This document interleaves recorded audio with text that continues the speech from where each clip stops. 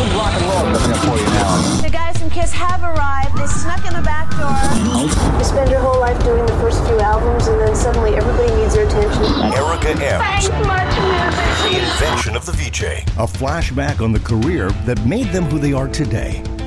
On this episode. You know, now that I'm 68 years old and I look back at my 28-year-old self, it's like, hey, you know, Gene Simmons came on to me. You know, let's rock. You know. Your lyrics aren't necessarily political. No, we're more interested in the cause as the reason why somebody wants to knock somebody over the head with a bottle. This is Erica M's Reinvention of the VJ. Now, here's Erica M. Welcome to the Reinvention of the VJ podcast. I'm Erica M. And today I'll be chatting with a woman who paved the way for me and so many other women in Canadian media. She's a trailblazer. She's a fashion icon. She's a proud mom, and maybe one of the hardest working women in media today. That's right. Jeanne Beker will be joining me in just a few minutes. But before we jump into the interview, if this is your first time tuning into my podcast, let me just give you a bit of background.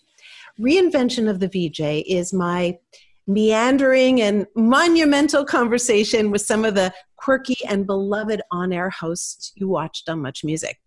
I was only at Much for just a very short time, the first decade, so many of the guests on this show I've never actually worked with or met in person. But there's one thing that we all have in common. Each of us played a small part in our country's most influential pop culture platform, Much Music. And then we left. At different times, for different reasons, each of us off on our own next adventure. It's that story of what happens after Much, the reinvention, the resilience, the innovation, the luck, and the struggles that really intrigues me. And hopefully after Jeanne Beker and I chat, you will know her a little better and maybe even see her a little differently. Most importantly, I hope this conversation resonates with you and that it helps you on your own journey, because all of us are in a state of constant reinvention. And I want you to be part of the show. So actually, right after I finish my conversation with Jeanne, I'm going to give you a phone number that you can call, and then you can tell me which Much VJ I should interview next. And you can tell us what you'd like to talk about or offer up questions or share stories. That would be really great. But hopefully, while you're listening to Jeanne and I today, you're going to find some tidbits, some insights into what it takes to get through some tough times, how to reinvent, and even redefine what success is so that you can apply it to your own life. So, speaking of success, I would like to introduce you to a woman I look up to, not just because of all her awards, not because she's interviewed amazing people, not because she has the best wardrobe. It's because she's tenacious, she's tough, she gets the job done, she gets a lot of jobs done, and she's frickin' kind, she's generous, and she's loyal. Please welcome Jeanne Beker. Jeanne. I'm overwhelmed. Well, that was really nice. Well, and you know what? I needed to hear that stroking stuff today. And I don't mean that you were being patronizing or anything, but you know, we are all going through some tough stuff once again these days. Yeah. For various reasons. Life has taken a very strange turn, and you know, maybe we're not as tough as we used to be. At least I'm not. I think it's kind of softening a bit around the edges, compared to that feisty chick that I was when I started hosting the New Music back in 1979. So, but it's interesting to me that I reached out to a lot of people who were on Much, and you were the first person to respond, and you were absolutely excited to do this for me, really. And it made me think, you probably are one of the most successful of all the people in the public eye to have started at City and Much Music. And yet you are probably the most down to earth. And how have you managed to do that when you've been in the public eye with such reverence for so many years? Yes, but darling, I don't think I ever would have lasted as long as I had without having both feet firmly planted on the ground, without having a very fierce and fabulous work ethic, thanks to my late great dad, especially, who really was a worker, boy, 7 days a week, 12 hours a day, years and years and years. And the upbringing that I had in general, my parents were Holocaust survivors. They taught me about tenacity and fearlessness. That was like the number one motto that I had in my mind. Don't be afraid and never give up, always, wherever I was, whether I was, trying to get an interview with Michael Jackson or running after Karl Lagerfeld, or, whatever I was doing, it was like, I got to be fearless. I got to be tenacious.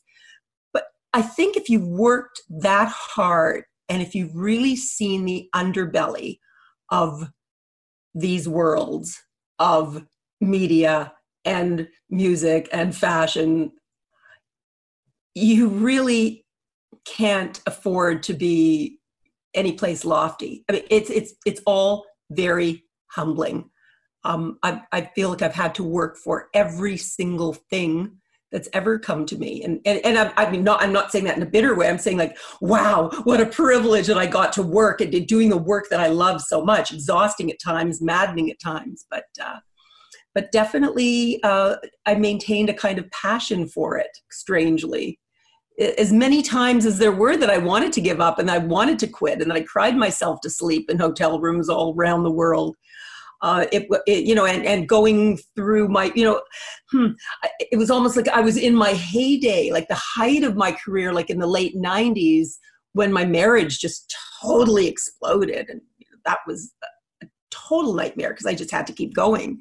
Fashion doesn't stop for anyone. You just keeps on going. So, I don't know. I just feel so blessed that I've had the chance to live this kind of extraordinary life, and that you, who I adore, and I've always said, in the early days, really thought of you like as this little sister, this hip little chick that's coming to work with us, that you would reach out to me for my stories, because I think our stories are the most important things that we can give one another, the very best gifts that we can give one another. It's not about the stories, what is it about? You've got to be able to reach as many people, touch as many people, move, motivate, inspire. And so I'm just, again, privileged to be able to be here with you today. You're literally giving me goosebumps as you're talking. If you were in the same room, you would see, because you are the real deal. And it's interesting how back in the day, so let's go back to almost 1979 when you first started at City. There was no such thing as Much Music at the time. No. There was no such thing as MTV at the time. Of course. We did it before the Americans did it. Moses tended to hire people who were the real deal. He didn't look for slick. He looked for passion and people who were tenacious. So tell me, what was Jeanne Beker, or who was Jeanne Beker in 1979 that allowed you to score the coolest job in the country in the music business? Okay, so you have to understand some of the history of what got me even in front of Moses in the first place. I was working in St. John's, Newfoundland for CBC Radio. Before that, I had been an actress, a mime artist. I started in showbiz when I was 16 years old, professional showbiz. So, I was a showbiz kid, a professional. I had my actor card. I spent 3 years working at the CBC in St. John's, Newfoundland, doing arts reporting and documentaries. And this was back in the day when there wasn't a lot of that going on at CBC Radio. So again, I was very privileged to get in on the ground floor of all that. When I moved back to Toronto in 1978, I had a big stash of, reels of tapes under my arms that I could, I felt empowered. I had all this experience. And here I was in the big city. Okay, I paid my dues in Newfoundland. I was going to try to make it. And I knocked on every radio station door, like 20 times. And very few people really responded. But J.R. Wood, who was the brilliant program director of Chum Radio at the time, saw me and thought there was something there and gave me an audition. and said, okay, and brought me on board 1050 Chum as a good news girl. You know, this was the top 40 station that I grew up listening to, you know, my transistor radio under the covers, you know, back in the 60s. So like, wow, this was exciting stuff for me. They didn't really know what they wanted to do with me. They thought, okay, we like your energy. You've got a young sounding voice. You've got tons of experience, you know. So they just put me on as this, you know, good news reporter. Well, serendipity, hooray for serendipity. That was the year that Chum Radio bought City TV. So they had this plan to cross-promote some of their Chum personalities onto the TV side of things. And they decided that they would send me, because I was their good news girl, and I was this chick that had visual media experience, you know, from my old days in television, my old days, you know, back in the 60s when I was acting professionally. And they took me and they took the boss jock, J.D. Roberts, who was this, you know, adorable Ken doll looks kind of guy, you know, just basically we were two kids from the suburbs, you know, at the end of the day. They would take us and cross-promote us on television by giving us a show to host called The New Music, which was the brainchild of one of the true geniuses that I have had the incredible pleasure and luck to work with in my life, the late, great John Martin. He had pitched this show to Moses, this rock and roll magazine show where, you know, like it's going to be really in your face and ballsy and it's going to be smash and grab. And we're going to go into the hotel rooms with the rock stars. We're going to ride on the tour buses with them and we're going to go backstage with them. And it was wonderful because up until then, the only TV shows to do with music were like Hullabaloo or Shindig or Dick Clark's American Bandstand, where the band would come on and perform and maybe answer a few questions. And, you know, that was it. But we were going to live with these people. We were just going to visit them where they were at. And anyway, it was a brilliant concept. And JD and I sort of got thrown into the role of co-host of the show. You know, if Moses had, you know, I had done just prior to that because they knew they wanted to cross promote us in some way.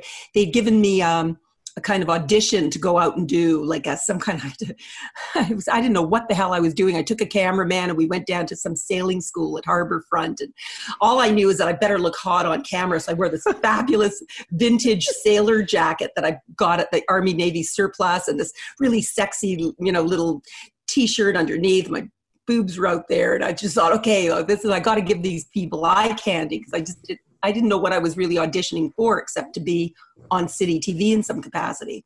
So I suppose, and Yvonne Fitzon was the news director at the time. Actually, the audition was specifically for him, but then he must have showed it to Moses, and then they decided to take me and put me into this rock and roll show that they were going to do, much to John Martin's chagrin, because he had a girlfriend at the time that he really wanted her to be the co-host. Too bad. So I, you know, after having been a good news girl reporter on Chum Radio for, you know, about a year, all of a sudden I got onto this TV show and it was like manna from heaven. Wonderful working with JD and, you know, I thought actually this wonderful story about the first time we met John Martin at a Montreal bistro, and he sort of was trying to figure out in his mind what was the chemistry going to be like between JD and Jeannie, and how was he going to figure it out. Anyway, it's all just such great stuff. But I was in the right place at the right time. What can I tell you? But I had paid my dues. Exactly. We are all in the right place at the right time, but no one offers us anything. You still have to put yourself out there, and you did the work to get there. So I joined the team in 1981, and I was kind of your assistant. I would book the shoots, tell you where you're going, answer the phones, that kind of thing. And it was chaos in there. What is your memory of the kind of direction that you were given in terms of being able to create the new music as an innovative new show? not much direction, really. Right. Just like, go. We were flying by the seat of our pants. We were doing something that no one else had done before. So there were no models to follow. I mean, I didn't have a role model. That's why it always pissed me off when the, sweet young girls would say, I want your job. And it was like, get your own job. Like, this job didn't exist before I sort of started doing it. And, whether it was right or wrong, listen, I'm sure that we were not appreciated by the music cognoscente, let's say, early on, for sure. I mean, JD, he was a disc jockey from the suburbs and not really I don't think he'd read very many books at the time. He was just, a gorgeous guy, smooth as silk, had all that going for him. I was just like this big mouth, big nose chick with a irritating kind of voice that, I think people were like, what the hell does she know about music? And what the hell did I know about music? You didn't have to know about music in that way, I don't think, to do the kind of show we were doing, because we were strangers in a strange land to a certain degree. And I think that was part of the appeal of the show. We would take viewers each week into that crazy world of rock and roll and examine it as fans, as voyeurs almost. So this was it started in 79. Yeah. And when I arrived, it was 81. You, in so many ways, have been and were and continue to be a trailblazer. In one particular case, you're a trailblazer for women in media. You were a woman working in the rock and roll music business, which was absolutely a man's world. What was that like for you to work in that world when you were never taken seriously, partly because you're a woman? Well, it was still fun at times. There were times when that not being taken seriously or just not having the credibility was painful, of course, because people, wrote bad things about me, and I'm a very sensitive person, and I really do believe, they say that, to be in this business, then you got to be tough. You got to have a suit of armor. But I thought, man, if my suit of armor is too thick, how am I going to be sensitive enough to be a great interviewer? How am I going to be sensitive enough to these people? I'm here to tell people stories. So, I sort of didn't really quite know about how tough I really wanted to be back in the day. But you had to be. But you had to let things roll off your back. The brilliant Stan Cleese and Walt Grealis, the two guys that started the Juno Awards all those years ago, became friendly with me. They were older guys, of course. I looked up to them. They were like uncles, just the coolest guys. I love them to bits. And Stan said to me once, you'll be really great at this job. You'll be really, good in this business as long as you don't take yourself too seriously. And that is still the best advice I would give anyone in any situation. Just don't take yourself too seriously. Let it roll off your back. So then fast forward to all these years later and the stories with, hashtag Me Too movement and blah. Boy, Erica, and I'm sure you have a few gems you could tell too. What? And I was coming up through the ranks here at a time when the whole second British invasion, new wave punk scene was really bubbling up. And there were some nasty characters who had never really even been on TV in that way before. I mean, they may have been on TV, like performing on Top of the Pops, but they never really had a crew in their hotel room. And they never had like a chick like me, and I was kind of foxy. I think, I wasn't, a great beauty or anything, but I had a sense of style. I think, I wore those tight vinyl jeans better than anyone. And these guys were, they'd be rude, arrogant. Some of them were like coming on to you. And you had to obviously, be cool because you didn't want to piss them off and you didn't want to have to forfeit the interview, but you had to kind of play them along. So it was a brilliant education about how to play men in a way. I know that sounds so cheap and trampy of me to say. Everyone just assumed that I was trampy. In bed with all these guys, but I wasn't. Yes. I wasn't, but I was, but you you had to kind of be tee-hee, play cute, play maybe a little dumb. You couldn't act the way I would act today, the way I would expect my daughters to act if that was happening. You had to play the game. And I played the game to a certain degree, but when I became a little more confident, I stopped playing it and I started calling out the bands. Like I remember telling Kiss, the band Kiss, "You're misogynist. What are you doing?" Well, I tell you my story about Kiss. Gene Simmons in the back of a limo, showing me his tongue ad nauseum, saying, "Why won't you go out with me? I'm a nice Jewish boy." And I was like, "Oi, this guy went out with Diana Ross. That's sort of cool." And then on the other hand, but he's a creep. How can, no offense. I'm sure maybe he's a nice guy. He did marry Shannon Tweed, who I think is lovely. I don't think he's a nice guy. In those days, it was like, listen, this sounds so shallow of me too, maybe to say, but now that I'm 68 years old and I look back at my 28-year-old self, it's like, hey, Gene Simmons came on to me. Let's Iggy Pop, but that's a whole other story. How rude and horrible he was to me. I mean, that was kind of mental abuse. But before that night, did he ever come on to me like gangbusters? I have it on videotape in my sizzle reel that there's Iggy Pop, trying to suck up to me. I mean, so it's sort of cool on some levels that, you felt wanted, but on another level, it's absolutely disgusting and it's terrible. And I pray that it's changed a lot now and that young musicians, aren't doing that with the rock journalists that try to interview them, because obviously that would never fly. But yeah, it wouldn't fly. And so in that way, you were a trailblazer because you showed that women can do the job and also showed that women can stand up. And it just teaches you to be so strong. Obviously, it's something that your parents instilled in you. Mm-hmm. You then moved on to Much Music. So I was talking about the new music, and then you scored the job of the Rock Flash host.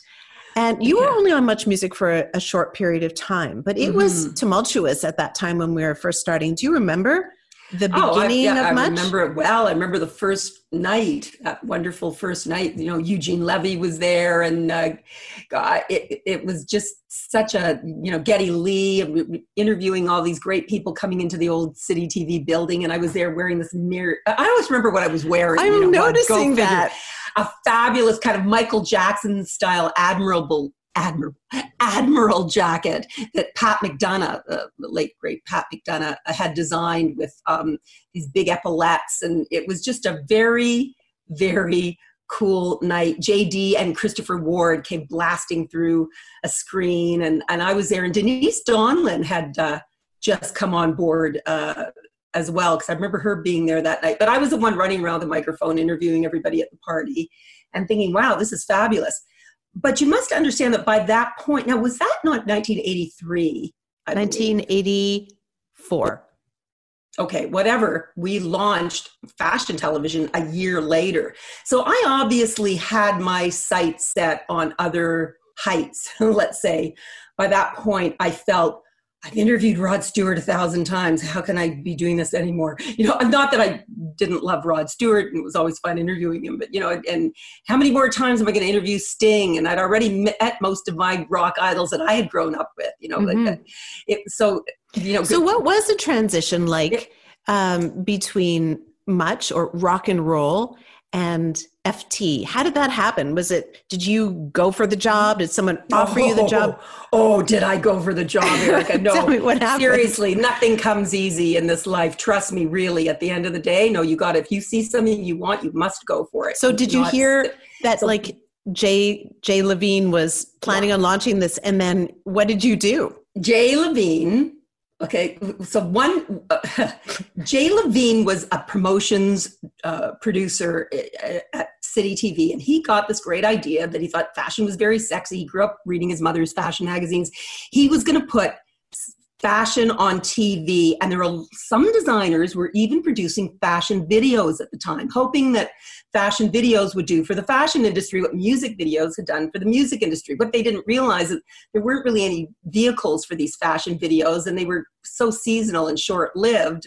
So, however, there was this material that was coming into the station. Actually, I remember at the time, Daniel Richler and I were co-hosting the New Music, and we did put a couple of those fashion videos on the New Music, but it didn't really feel right. And anyway, Jay Levine had the great idea of let's do a show, a fashion video show, and I'm going to get a really hot, he's saying, I'm going to get a really hot young model to host it, of course, a fashion VJ, we'll call her. And I remember Christopher Ward was going out with Alana Black at the time. Alana Miles. Miles, I think Black Velvet. Alana Miles at the time, and he, lobbied for her to get the job, and there were a lot of other chickie poos, I'm sure that wanted that job, but this chickie poo just thought, this is the kind of show that I would like to do, except more than just showing these fashion videos. I'd like to really meet the designers behind the labels and maybe talk to them in the way that JD and I had been talking to the rock stars for all these years, because designers were kind of becoming the new rock stars. Elton John and Versace were hanging out, and Gaultier and Madonna were hanging out, and it was a moment.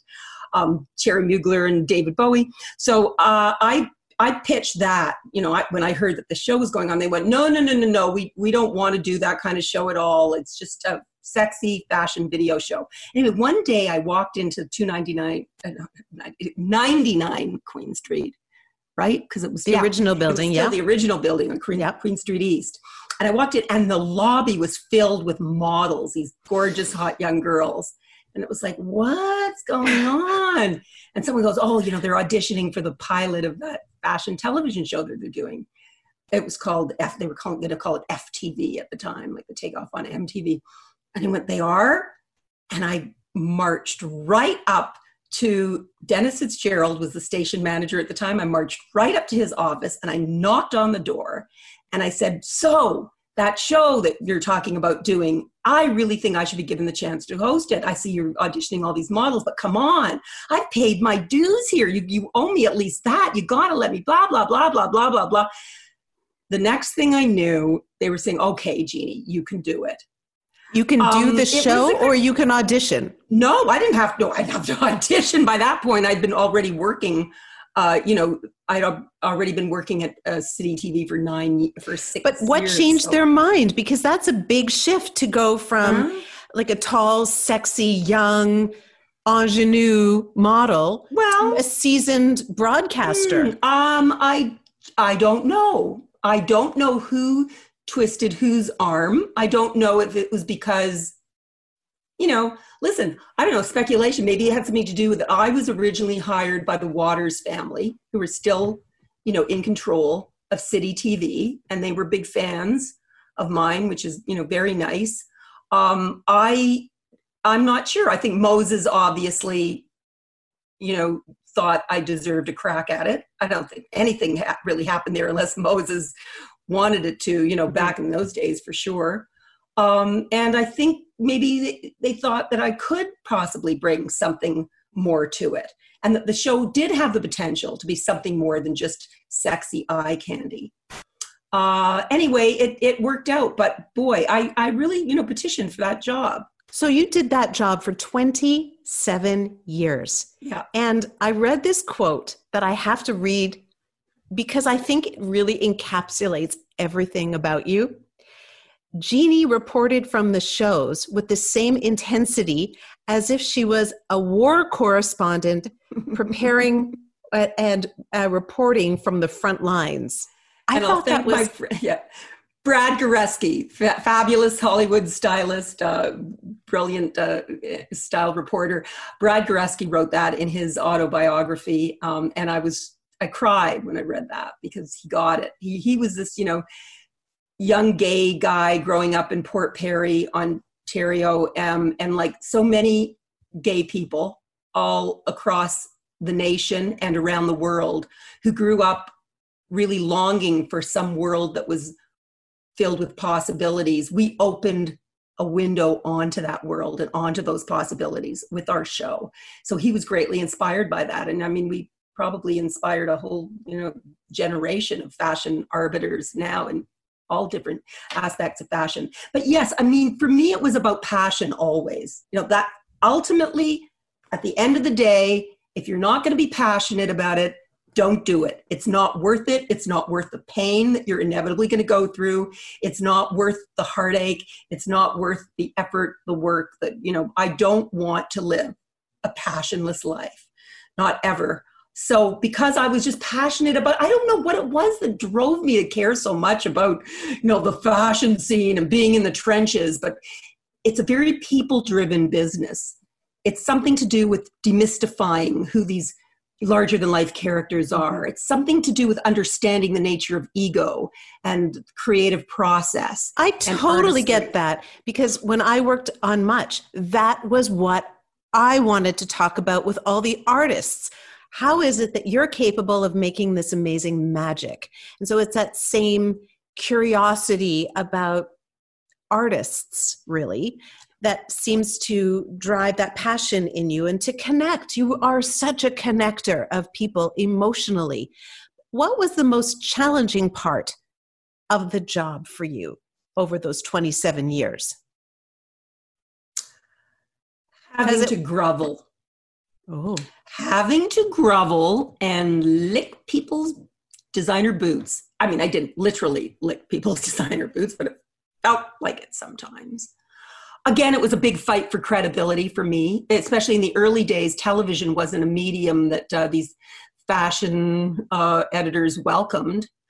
These editors that, took themselves very seriously, the print people, thought, well, what kind of analysis could television ever offer? Television was just there to smash and grab and capture the fluff and the eye candy. So you had to grovel with all the designers to get So who? The designers were brilliant. The designers were fabulous. I tell you, in 27 years, Erica, I never met a designer who was mean to me or an a-hole. Never. Really? No. Never. But you know who the horrible people were? And sorry to all my friends out there who work on that side of the industry. The PR people, the gatekeepers, the people that ran the PR agencies that were they were like the hatchet people. They were like the people that would say, no, you're not getting in. And you'd be on the phone with them in the morning of a fabulous, fashion show that for some reason you'd been denied access to that season, and you just knew you had to get in, and you just, please let me in, just like that. So how did you do it? No, not possible. It was awful. I cried.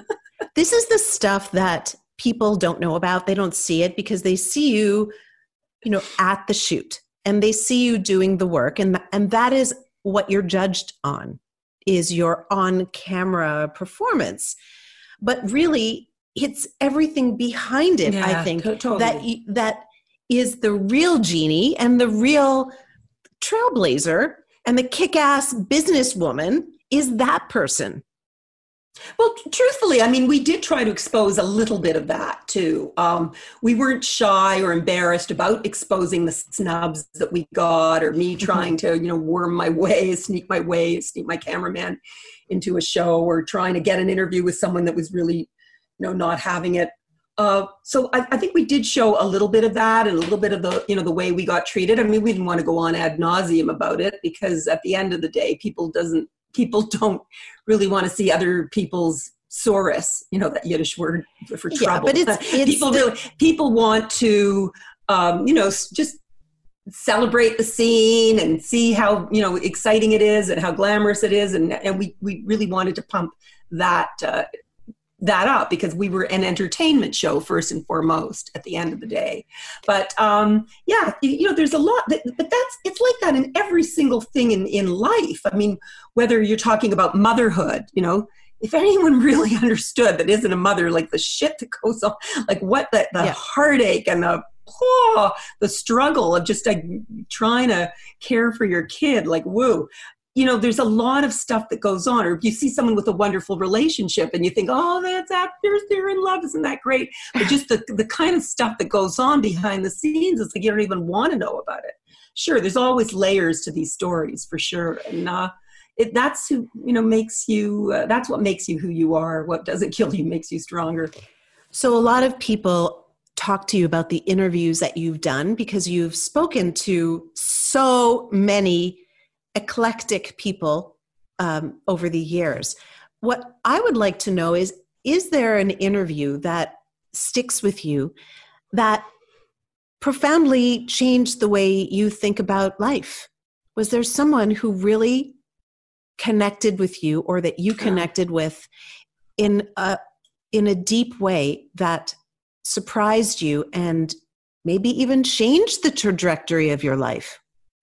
Wow. I mean, I think in some ways, most of the people that I had great intimate conversations with over the years, whether it was from the entertainment, music world or the fashion world, everything that was said to me, I took in, and many of those things were like lessons to me. And so a lot, though, it's, the sum, yes, total of it all did change my life and the lens through which I see the world.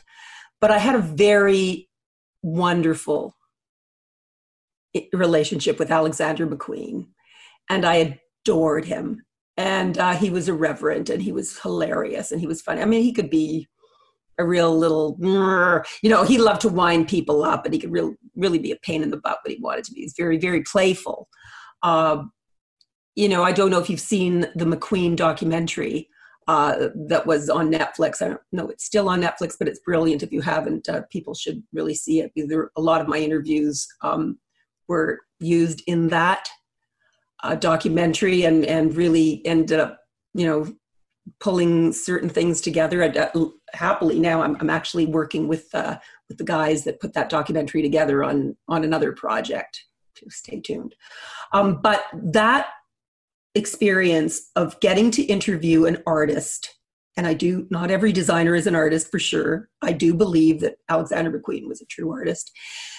To be able to interview an artist of that caliber, who was going through such tough stuff himself, really, really hard, at a time when big business was sucking the artistry right out of fashion and changing the business in some kind of wretched ways, really. That was very special. And he was very honest with me and always very sensitive. And I can't remember exactly which interview with him was my favorite, but he got an honorary doctorate at the San Francisco Academy of Art several years ago. I don't remember the exact year, but I went out to San Francisco to interview him there.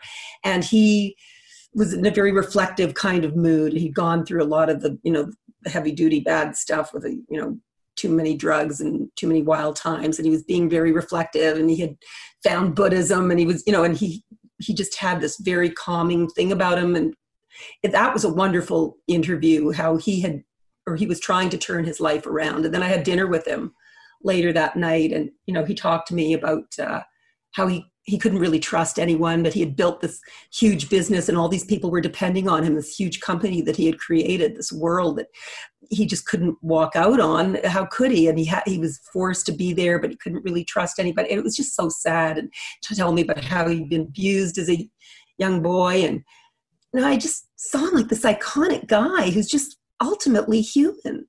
And I think that's always the moment that you want to go for as an interviewer, when the curtain is pulled back and you just really see the person for who they are. Absolutely. And you are so generous with the way you tell your stories. You basically do that. So for example, for me right now, I feel like you're doing something like that for everybody who is listening right now. So thank you for that. Mm-hmm. And I think what's interesting about your trajectory and the great success that you continue to enjoy is that it doesn't happen unless there is risk involved. And I wonder if you can tell me, what risks have you taken in order to exceed and succeed in the things that you want to achieve?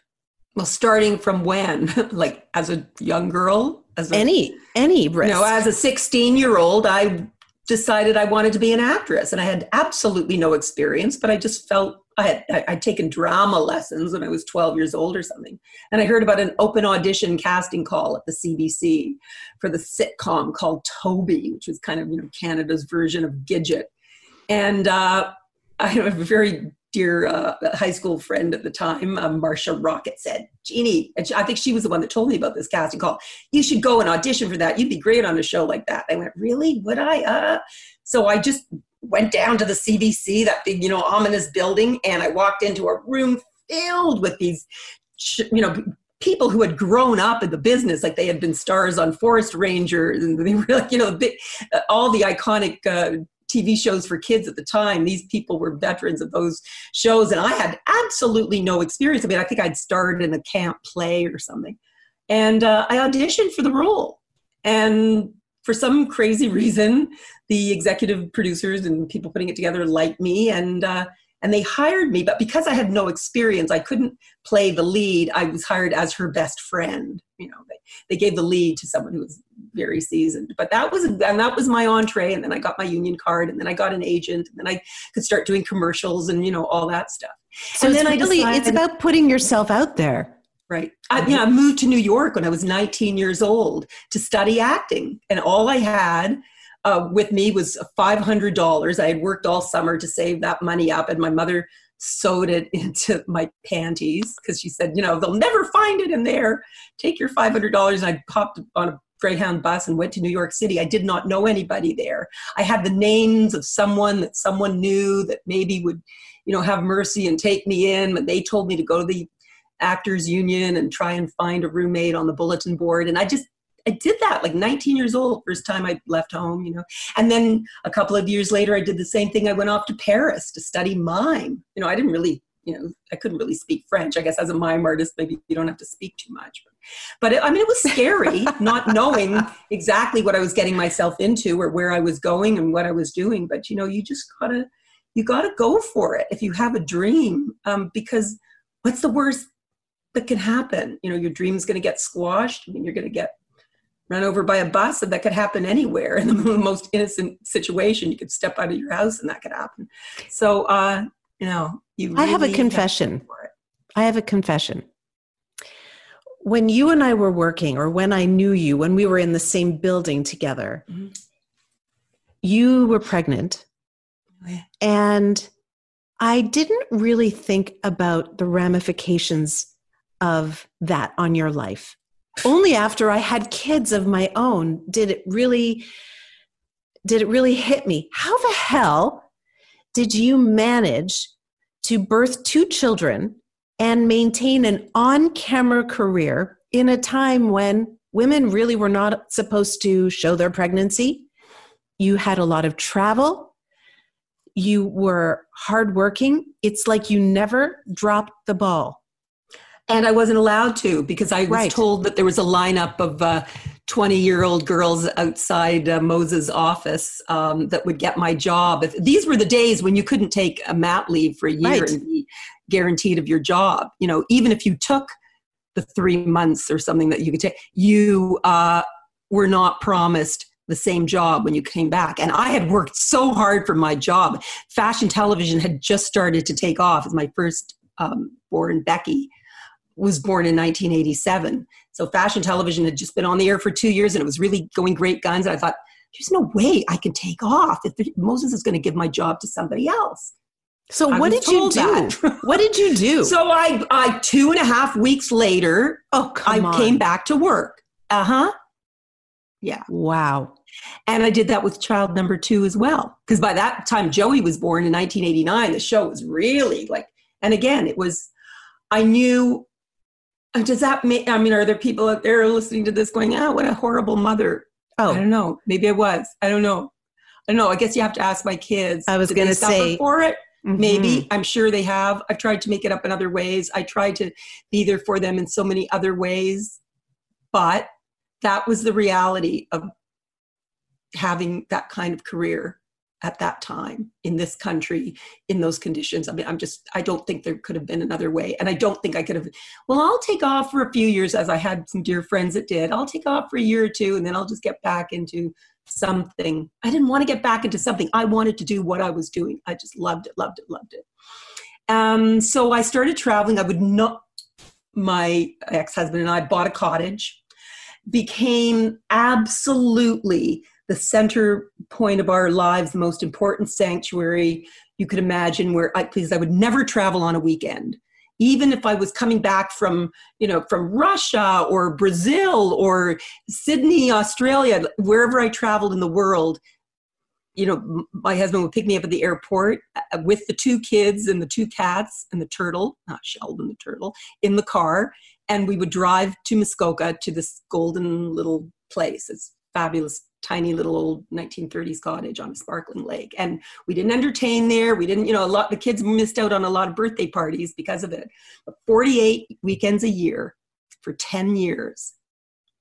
That was our life, that cottage, the most important thing. So because I had all that great concentrated time, I thought, okay, so during the week, and my ex-husband, was a morning man DJ. So he didn't, thankfully, ever have to travel. And my mom was around, and the nanny was there. And, and this is how we did it. And did I cry myself to sleep in hotel rooms all around the world? Abso-freaking-lutely.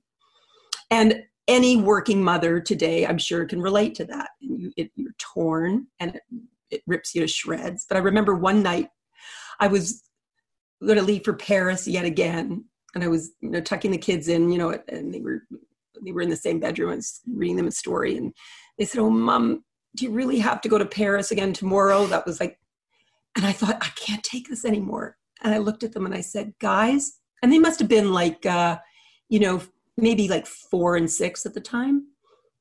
I said, "Guys, if you really don't want Mommy to go to Paris, I'm going to quit my job right now because you guys are the most important things in my life." And I swear to you, Erica, I really felt I just had it. I thought, that's it. I'm going to do it. That's it. And Becky, in all her brilliant wisdom, said, "Oh no, Mommy, you can't lose your job. You've got the best job. You can't leave your job. It's okay. We'll be okay. We understand. We'll see you when you get back in a few days." And I kept, this was the days before FaceTime, Skype, this before email. Like, this was, if you wanted to communicate with your kids, okay, we had a cell phone and you would fax, the kids would draw pictures and they would fax me at my hotel. And, but I couldn't see them on a phone and kiss them goodnight in that way. But I had my cell phone on 24/7. And even though there was that time difference, I would be running after Karl Lagerfeld at a show in Paris, and at 2:00 in the afternoon, and Becky's getting ready to go to school. "Mommy, I can't find my purple sweater. Can you help me?" Okay. Sorry, Karl, I've got a call. And I did. I had that phone beside me by my bed, in my pocket, wherever I was, because I thought, if they really need me, I'm going to be there for them. Anyway, it's the motherhood juggle, yeah. And it is part of the constant change in who we are and shifting who we are. And I find it fascinating that you have these on-camera skills, and the next thing you know, you're the editor-in-chief in a digital magazine, mm-hmm. where, to me, you don't have credentials or skills. You weren't taught to do it. But you have all these transferable skills that you're able to apply. Listen, they used to say in the old days, jack of all trades, master of none. Totally, that has totally gone out the window. The more things you can do, the more skills you cultivate, the better you'll be. I wanted to cultivate my writing skills from, early on. I always loved writing, and I did it, and I did it on my own. It wasn't like I went to take a course or, my sister was a professional print journalist, and she was wonderful. But, for me, it was I didn't really have that experience, but I just started to write. I started to write journals and diaries, and pretty soon I found myself, writing a column for Flair magazine under Bonnie Brooks, who was editing it at the time. And, after doing the successful regular column in that for many years, I pitched myself to the newspapers, and I was writing for the National Post for many years. And then I was writing for the Globe and Mail, and then the Toronto Star. Then I went back to the Globe and Mail. Also during that time, I had the opportunity to edit a magazine called FQ, Fashion Quarterly, and Sir, a big, glossy, gorgeous magazine. And I did that for 6 years. And that was great. I was also the very first person to have a fashion site on the internet. The very first, in 1994, MCI in the States, they knew fashion television because it was playing on VH1. They came to me and they said, we want you to be the cyber host of a digital, I didn't know what the hell they were talking about, of a show, a magazine. It's going to be on the internet. I went, internet? I didn't even know what the internet was. They said, yes, we have to get more women using the internet. So we're going to put some of your fashion content. You can write stories about the people you're interviewing and give us pictures and present fashion trends on the internet. We did this site called At Fashion, 1994. There was no other site on the internet that had anything to do with fashion. It seems to me, wow, I got a chance to do some cool stuff. Yeah. And it seems to me that when people approach you to do new kind of kooky things, do you always say yes? What would stop you from doing something? Because you're constantly part of interesting projects. Well, you have to be careful not to spread yourself too thin. Oh, come on. How can you even say that? You're doing like 18 things. Well, and especially now that I've met the love of my life and have this wonderful relationship that for the past 5 years, and I've been in heaven with a fabulous guy. And that's important, and that takes a chunk of you, and you've got to be careful that you pay attention to that. And, I still want to be involved with my kids, and I've got, but I do believe in open heart and open mind and embrace things that appeal to you, because, we're not given a second chance at many of these things. If it's not like, oh, well, I'm not too busy for it now, I'll think about it next year.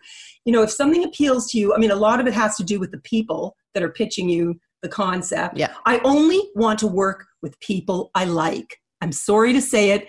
The days where I was like, I'll bite the bullet, the guy's a creep, but I'm going to go for it because I need the job. Or you know what? There is a time in your life when you might have to do that a lot. And a lot of people do that. And you have to, hats off to everyone that's suffering in that way, working with people that really are dragging them down. Sometimes you just have to bite the bullet. But now, thank God, I feel like I'm at a point in my life where I do not have to do that. That's one of the sweetest things about getting older and getting established and finally feeling that kind of security. So yeah, that's important. And if I like the people, and if it sounds like fun, and if it's not going to drain me too much, sure, I'll try it. I'll explore it. I have a few questions from viewers or listeners. So let me throw a few of them at you. Pearl asks, aside from your parents, who else had the biggest influence on you? And it's funny because, I joke sometimes, I've had a love-hate relationship with him. But I think Moses Neimer certainly had a profound influence on me and the way I approached my work and the way I understood the medium that I was working in. And so much of what I became known for, was associated with his vision and the style that he inspired. So there's one for you. Nat wants to know, what key pieces in one's wardrobe should one invest in? Seriously? Are we still talking about trends? No, I'm kidding. Listen, I love talking about trends. I do that on my weekly show, Style Matters, on TSC. And that's great because that's really where we do live, in our closets and our wardrobes and our suitcases. And it is important to us. So, but what key pieces? For me right now, and I think for a lot of us that have been going through this age of COVID, less is more. I value pieces that are of the highest quality. So those pieces in my wardrobe that I've had the longest, that still fit me, and I've just gone on a diet to try and get into some of these old gems.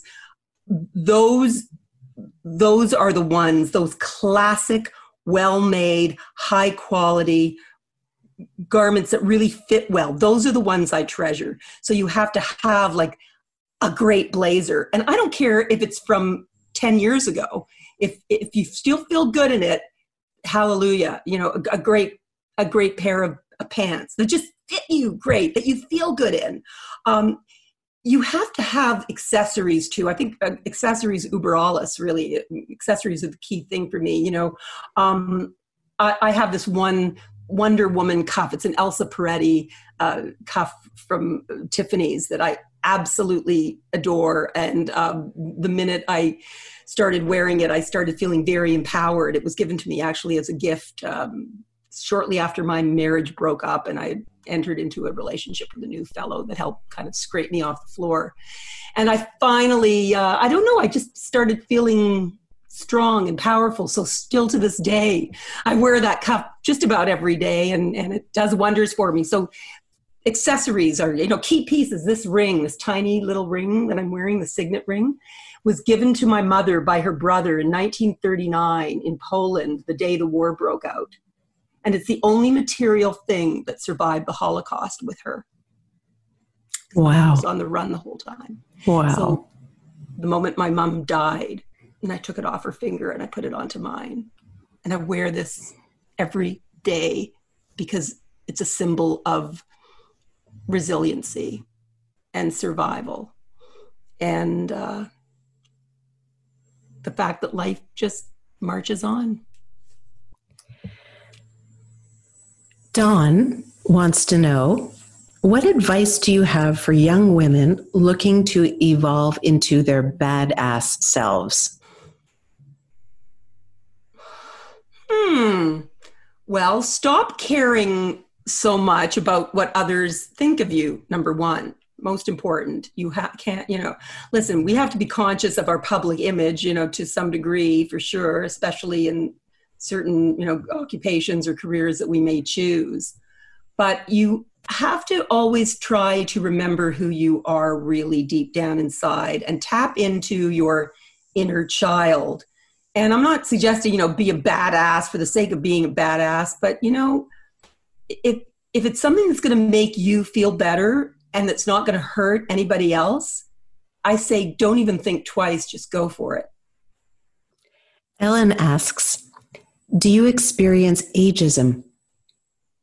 Oh, okay. And here I am. The denier in me will come out and say, oh, no, it's all cool these days. No, I have experienced ageism. I do experience ageism. Ageism is a very real thing in this world, just like racism is, just like a lot of horrible social conditions are. There's no question, especially in this business that's all about image or largely about image. Is it changing? Maybe a little bit.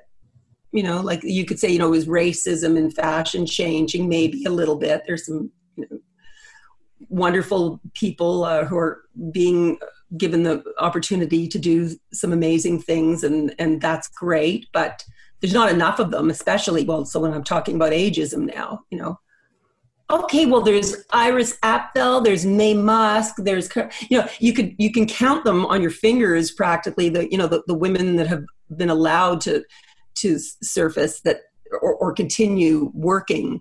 There's a lot of that ageism, but I don't want to be all negative about it, because I want everybody to look forward to getting older, because it's the sweetest thing, really, if you can get older and not be bitter and just get better. I think it's really, really important to just really be positive about the fact that a lot of young people now, I'm finding, are very curious about the stories that we have to tell. And there is a kind of respect for experience that just, you can't get it any other way. I mean, I just did a podcast yesterday with these two young people, really wonderful people, a podcast called Elevated Grapes. And these two, I call them kids, I don't know how, they're probably in their 20s, who really love fashion, and they work as stylists, and they wanted to know what fashion was like back in the day, back in its golden age, and it was a delight for me to be able to regale them with all these stories about the way things were, and they, their eyes just became all starry, and that was pretty cool. There's so much that we can teach that younger generation, and I think the younger generation really does respect it. But I think a lot of people in marketing, I think a lot of the problem lies with the marketers. Sorry, marketers, you're brilliant, and we love you, and you certainly make the world go round in many ways. But, marketing people just look at demographics and that kind of stuff. And yeah, that pulls us back. Can you outline all the projects you're currently working on? Okay, so I'm the style editor for TSC, and coming back with my Style Matters series in September, and doing now a new podcast that's going to complement that, but it's not going to be about home shopping. It's just going to be about the zeitgeist and about the way we move through the world and, the bigger style picture. It's going to be called Beyond Style Matters. So I'm really excited about that. That's fun. I was doing a lot of public speaking as well. Sadly, that's kind of dried up now, but we'll see. Hopefully that comes back. I write. So I write for a magazine called Living Lux. I'm their lifestyle editor, so I get to write columns for them. I do a column with Post City magazine. I'm a regular columnist now with a wonderful country publication here out in Northumberland County, where my country place is, and it goes to Prince Edward County too, called Watershed magazine. It's a beautiful magazine, and I'm doing a column called Joie de Vivre, and that's really been great fun. And I'm working on a really big project that I can't really talk about. Come on. It's with I alluded to it earlier. It's a documentary series that takes a very intriguing, long, hard, perhaps controversial, but certainly electrifying look at that golden age of fashion, as we call it, like what happened to fashion and how business really changed the face of fashion as we know it. Anyway, that's something that's definitely bubbling up. Like we're doing it, we have the development deal, and it's happening. It's good. That could be very, very, very wonderful for me. I care a lot about our archives, the fashion television archives, and the old music archives, and my old early days of the new music archives and all that stuff. And I'm trying to, to find ways to give those brilliant archives life. There's just such great content there. So, there might be another project about, the new music, perhaps. Talking about a lot of interesting possibilities. I think the documentary if you need an assistant in that particular case. Yes, you proved yourself. You're a damn good assistant, Erica, and cute too. No, listen, I would love to collaborate with you too anytime. I tell you, it's all about synergies with people that you really love and that you like and that get you and that you get them. And thank you for getting me. And I love you to bits. Well, I think you're amazing. Talk about an inspiring woman. Thank you, Jeannie. And just so everybody knows, you were this nice back in 1982 when I first started, and I was your assistant, and you brought me to your house, and you opened up your closet to me, and you said, "Wow, do you want to pick some clothes?" And wow. I will never forget your generosity. And it was clear during our conversation that that is still such a big part of who you are, just in the types of stories and the advice that you're sharing.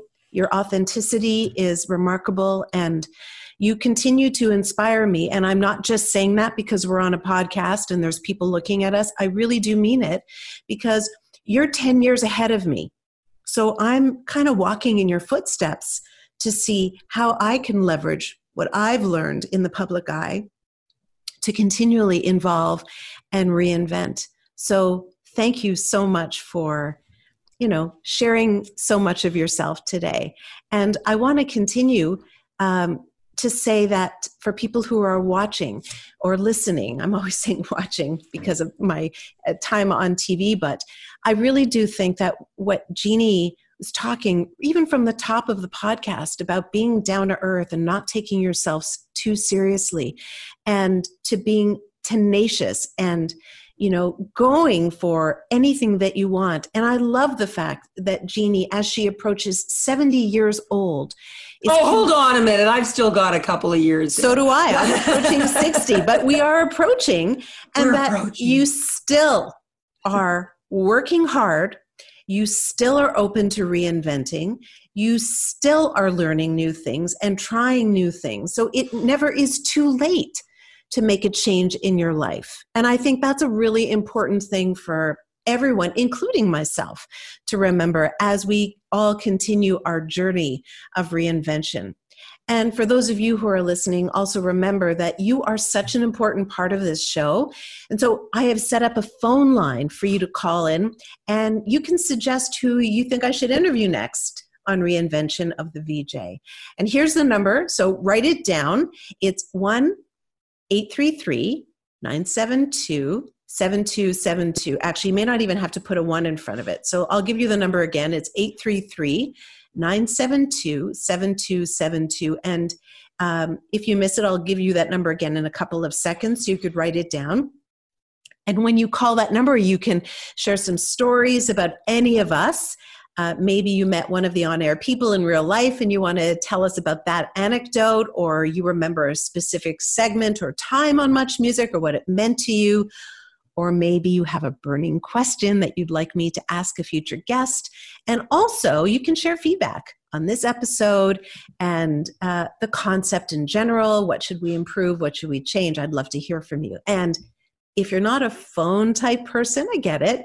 You can still reach me on my social platforms. I'm on Instagram, I'm on Twitter, I'm on Facebook, I'm on LinkedIn.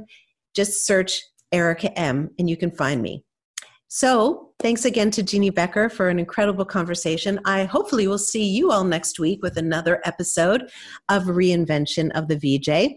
And before I go, just remember, here's to living a life filled with music, meaning, and many reinventions. Thanks for listening. Follow Erica M's Reinvention of the VJ podcast. Subscribe and follow more episodes. Click to reinventionofthevj.com. Podcast produced in collaboration with Steve Anthony Productions. Editing and coordination of Flalo Communications, Inc. Copyright 2020. Another Sound Off Media Company podcast. I'm Jeff Woods, and I'm shining a light on music and the rock stars who make it. He just was one of those people, he stood out. He was a magic guy. He really was a magic guy. We all have faults. He had the same amount of faults as we all had. This was before Led Zeppelin. Robert was full on. I mean, he was Led Zeppelin without the band behind him. He had the hair, the jeans, the whole thing, and he was amazing. The Records and Rockstars podcast, heard around the world and yours to hear wherever you get podcasts. All the episodes from JeffWoodsRadio.com.